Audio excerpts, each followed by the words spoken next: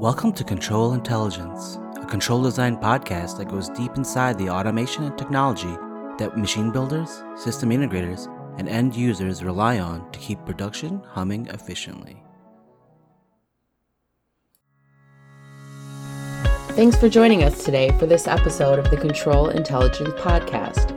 I'm your host, Anna Townsend, and today I'm talking with two experts from accounting firm Clayton and McKervey about what's next after COVID-19 and how businesses can prepare for the long term and be ready to capitalize on opportunities post-pandemic.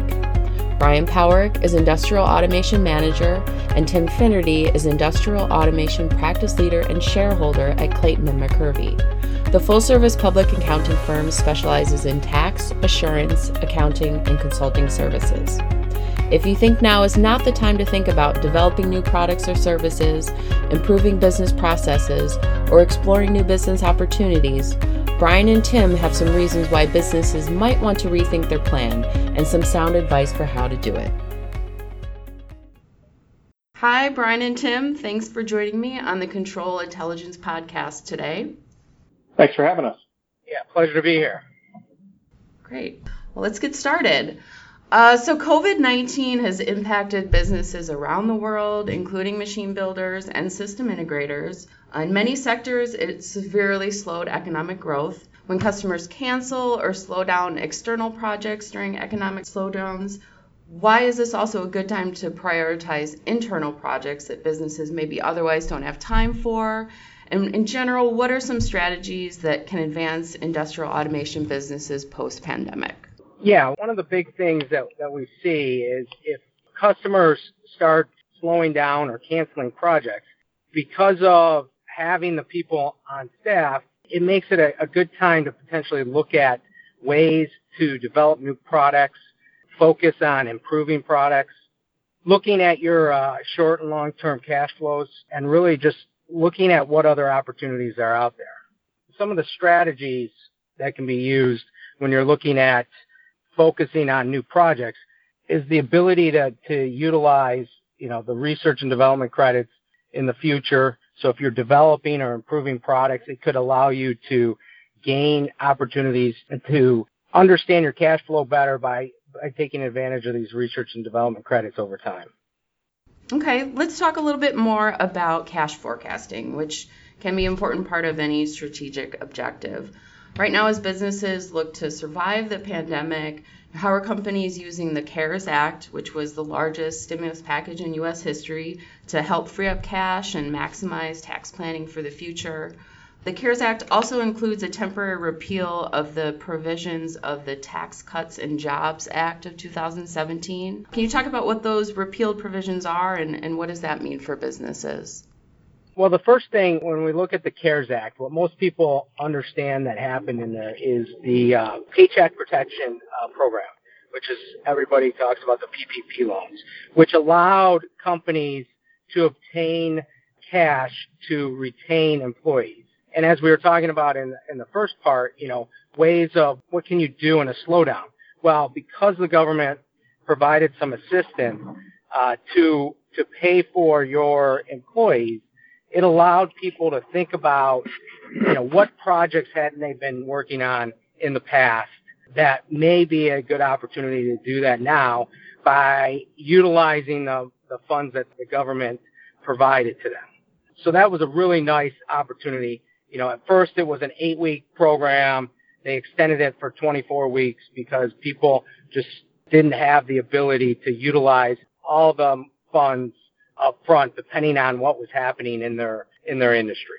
When we talk about some of the repeals that happened for the 2017 Tax Jobs and Cuts Act, one of the biggest things that happened was they allowed, there was a limitation on your net operating losses. So if you created a loss in a year, they were only allowing about $500,000 to be able to offset income. Well, they opened that up and then gave you the ability that, for example, if in 2019 you would have created $1 million or $2 million loss because of depreciation or other items that you took advantage of, which could have been your changing from a accrual basis to a cash basis, this would allow you to potentially take that $1 million to $2 million back 5 years when you would have been paying at a higher tax rate and receive refunds back.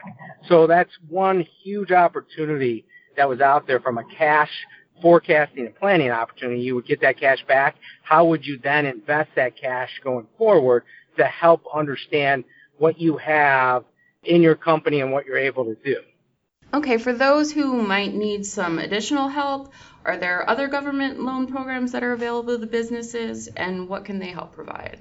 Yeah, so the Stimulus Act also included a couple additional items that could help with cash flow. One is the Economic Injury Disaster Loan, which is also referred to as the EIDL.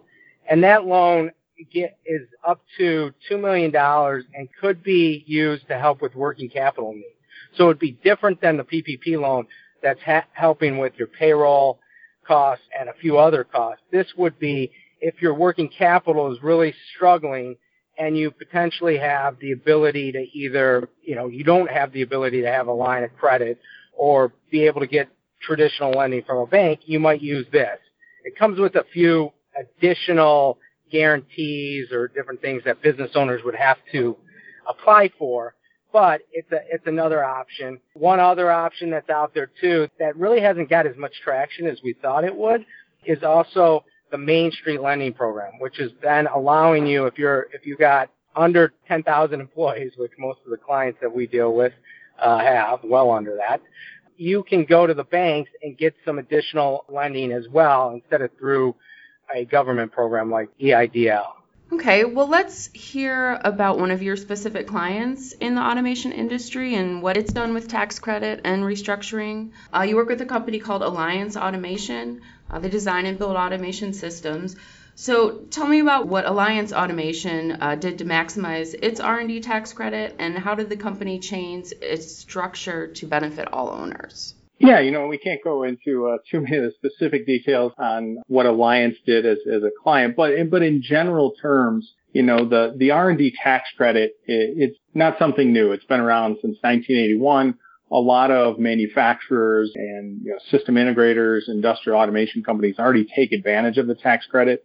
But one of the things that we've found in our practice is that there's a lot of companies who claim the credit who might not be fully maximizing what they're entitled to. And a lot of that just comes down to really understanding how the business operates, what it is they do, and how those activities line up with what's qualified for the credit. And so we were able to go through and really identify a couple areas where maybe they weren't claiming everything that they were entitled to. So we kind of worked with them in that regard. And then the second thing that we were able to work with them on, as you mentioned, was kind of the structuring side of things, is that the way their business was set up at the time, they were a flow-through entity, which all of the income from the business flowed through to the owners, and then they would pay it out on their personal taxes. But with converting them over to a C Corp, which in the past, prior to the Tax Cut and Job Act, wasn't really beneficial because you got taxed at the corporate level, and then again, if you paid a dividend out to the owners, we found that it was more beneficial for them to actually convert back to the C Corp now that the corporate tax rate had been lowered. And what that enabled them to do is kind of keep more cash in the business and then reinvest that cash into things that would help them grow and develop for the future. Additionally, as we were looking at everything, one of the other things that popped up within talking about converting to a C Corp was there's probably about 5 to 10 years ago, there was another change in the tax law that said if you had newly issued stock, there's a code section called 1202, and I don't want to get into too many details, but it allows you to set up this separate company or C Corp where all these owners basically are getting into this newly issued stock, and there's a capital gain exclusion that is allowed upon a sale in the future. And we talked about what is their timing of when they want to sell, how long until that process is going to happen. And you have to hold the stock for at least 5 years. But so they had a timeline with growth and different things that they were somewhere probably in that 5 to 10 year range. And so based off of that as well, it really made a lot of sense to potentially restructure the organization to the C Corp rather than having the pass-through entity. This doesn't always work for every company, but the whole point on this is, as advisors get in with our clients, it's really trying to understand what is it of both their short-term and long-term goals of the company and owners to really structure and plan accordingly so that at the end of the day, you pay the least amount of taxes and get the most amount of cash back to reinvest in the company. The other big area of converting to a C Corp with the research and development credits is the tax distributions are going to be minimal. And therefore, all the cash of the income that's generated can stay in the company to either pay down debt or reinvest and grow the company. So it's a huge opportunity and something that you really want to look at and take advantage of if you can. Okay, let's talk a little bit more about real estate. Real estate holdings might be a way for a business to maximize on some future tax benefits now. How can businesses who have built, purchased, or remodeled business property use a cost segregation study to increase cash flow? What is this tool, and how can businesses use this as a cash flow savings tool? Yeah, so this, again, getting back up to one of the first questions when we talked about creating some net operating losses in this year, 2019 or 2020, that allows you to potentially carry back to future years or to reduce your tax in the current year. So cost segregation study basically is if you buy a building and you do a study, usually what happens is a building gets depreciated at about a 39-year property.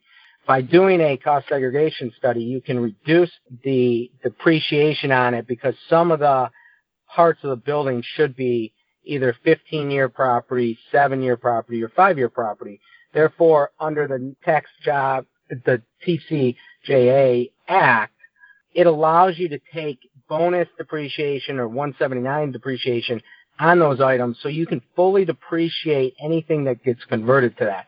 Typically, we see somewhere between 15 to 25% of the overall cost of a building be able to be depreciated immediately. So if you had a $10 million building, you're going to be able to get somewhere between $1.5 to $2.5 million potentially of depreciation in the year that you do the study to help reduce taxes and reinvest that cash into the business, because usually you're going to get a mortgage on it or take out a loan, so you're not paying 100% of that value of the building. So it really helps from that standpoint. So that's kind of when you start looking at cash flow opportunities, an additional item that's out there. I know earlier we kind of talked a little bit about the focus on short and long-term cash forecasting. One of the things that we didn't get into when I talked earlier was that one of the things we try to tell our clients is try to understand days cash on hand based off of, what your total revenue is or what your collections are going to be, what your total expenses are. So if I had expenses on a weekly basis or a monthly basis, let's say, of $100,000 and I had $1 million of cash on hand, that means I probably have 10 months of cash. So when you're thinking about it during this downturn, when you really look at your cash on hand, you want to understand how long do I have? But if I start declining in my revenue and then I got to ramp up quicker, potentially thinking about all of a sudden I get a bunch of new jobs and I got to hire more people and I might have to have more expenses, you need to understand that long-term cash forecasting, because if I don't have enough working capital or enough ability to borrow because I'm not going to get paid on my receivables for 30 days, 60 days, 90 days, whatever your typical customer pays you, you're going to have an issue in that long-term cash forecasting. That's why we say focus on both the short-term cash forecasting, which is very easy, knowing of how much cash you have on hand currently compared to your monthly expenses, to your long-term cash forecasting that could say, what happens if I get a $10 million job, how am I going to be able to manage the cash on that job if I don't get paid, in a reasonable time, and I have expenses that have to be paid earlier? Thank you again, Brian Powerick and Tim Finnerty from Clayton and McCurvey, for joining me today on the Control Intelligence Podcast. I'm your host, Anna Townsend, and thanks to you, our listeners. If you enjoyed the discussion today with Brian and Tim, stay tuned. This is part 1 of a 3-part series we recorded about business post-pandemic. We'll have more on standardizing and improving business processes in part 2, and exploring internal and external business opportunities in part 3. Don't miss it, and thanks for joining us today.